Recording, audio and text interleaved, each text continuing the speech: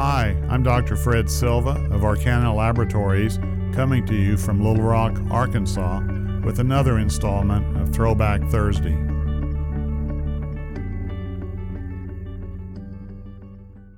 Women in renal pathology. Well, we have a podcast on the fathers of renal pathology in the United States, but I've been amiss in not having one on the mothers of renal pathology. As Dr. Pirani told me, it is always dangerous to pick out some people and not others who are just as deserving.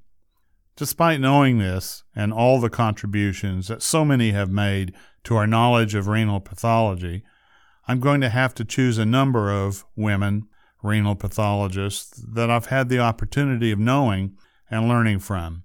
They have been great role models to all of us. The first is Renee Habib. Some people who knew her and the advances she made in our field consider her arguably the greatest renal pathologist who ever lived. It was not only her knowledge, her contributions in her seminal original papers helping map out renal disease, especially but not exclusively in children, but her uncanny abilities to be an Olympian pathologist, to see things that no one else could see. You could also term this intuition. I personally saw her diagnose, without a cold or a hot read, thin GBM disease by light microscopy. She was an initial member and contributor to the Renal Pathology Club, which eventually became, through the work of Dr. Charles Jeanette, the Renal Pathology Society Incorporated. I probably first met this giant at one of the initial meetings of the Renal Pathology Club, which I helped Dr. Pirani with. That is, I carried his papers. She was a mighty force in conferences at the IAP, the ISN, and actually saw her take the great Dr. Churg to task when he presented a case of dense deposit disease, diagnosed in part from thioflavin T, or was it thioflavin S, stain. Dr. Habib promptly indicated to Jack Churg that she didn't need thioflavin T to make the diagnosis. Also, she was mighty among her peers, not letting them get away with anything. She was one of the most personable, kindest individuals I ever met. My last meeting with her was at dinner in Bergamo, Italy, and she treated me like she was my mother. She was incredible. I will not go into all of her seminal papers, but if you seek her monument, just look about you in renal pathology. Gloria Gallo. Dr. Gallo was a professor at New York University and a gentle and extremely pleasant person to work with. One of my first interactions with her was when she confirmed our immunofluorescent diagnosis of what we then call lobular light chain glomerulonephritis with plasma cell dyscrasia in about 1977. One of her major expertises, and she had many, was in the field of paraproteinemias. She worked with other investigators in an attempt to determine what the special structure was that led to renal disease in paraproteinemias, what is now called MGRS. Dr. Gallo was the first president of the newly incorporated Renal Pathology Society and had a major award given in the RPS in her honor. One of her many early accomplishments while at NYU was to interact as a team with the great clinician Dr. David Baldwin. Dr. Baldwin and Gallo published many seminal papers involving lupus, infection-related glomerulonephritis, and so on, and showed what a team of an outstanding clinician and a pathologist could do. They were the living prototypes of Volhard and Farr. Dr. Gallo was a true scholar and gentlewoman. Dr. Lilian Morel-Moraget Stryker. I first met this famous, renowned French pathologist when she came to visit Dr. Pirani in his laboratory at Columbia PNS.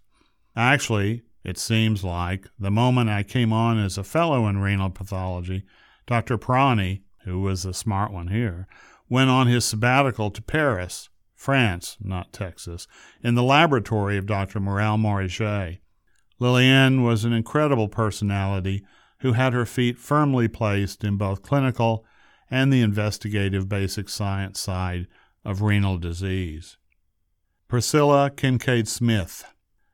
Dr. Pirani also did a sabbatical with Dr. Kincaid Smith from Australia, although he told me he never got liking the taste of mutton.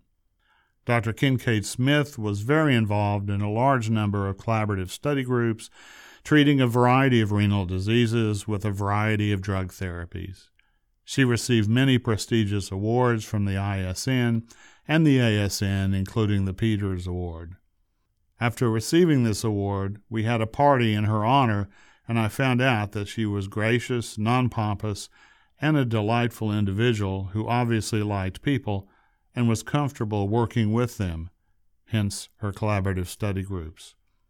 One of my favorite articles of hers was one, I believe published in a British journal, which showed that vascular arterial nephrosclerosis could by itself, lead to moderate, even severe proteinuria.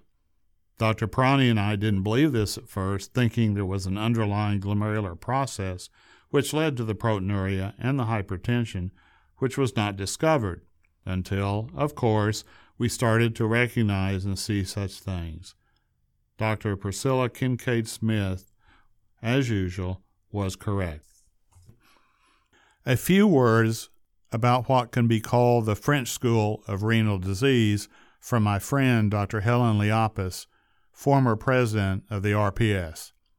Doctors Marie Gubler, Helen Noel, and Corinne Antonac, just to name a few of the leading lights in Paris, are all descendants of Dr. René Habib in Paris, the Necker Hospital.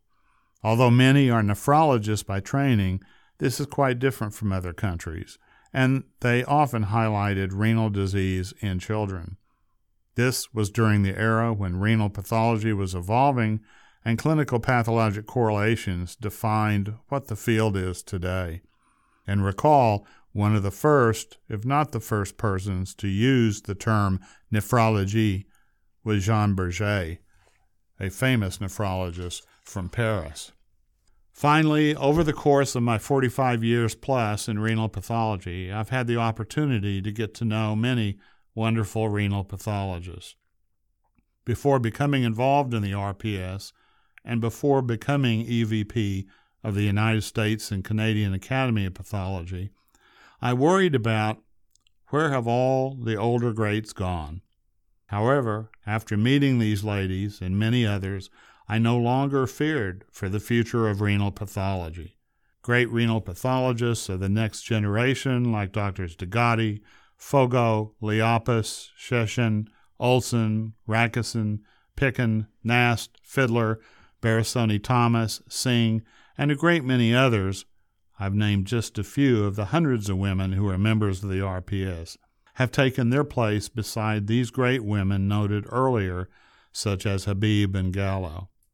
Indeed, Dr. Stephen Bonsib, past president of the RPS, indicated to me that women renal pathologists have made a great many impacts in the RPS as presidents, awardees of some of the RPS's greatest awards, and members of important renal pathology society committees and so on. Great new generations of renal pathologists, too numerous to mention by name, please forgive me, but you know who you are, have come and contributed greatly, and more will come in the future. We have much to be thankful for and to look forward to. We continue to learn much from each other.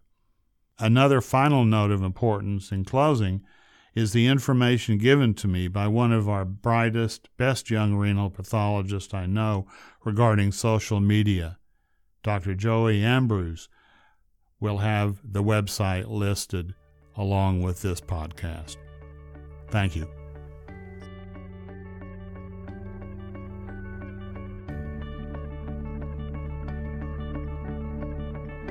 Thank you for listening. This podcast and more can be found in the iTunes and Google Play stores.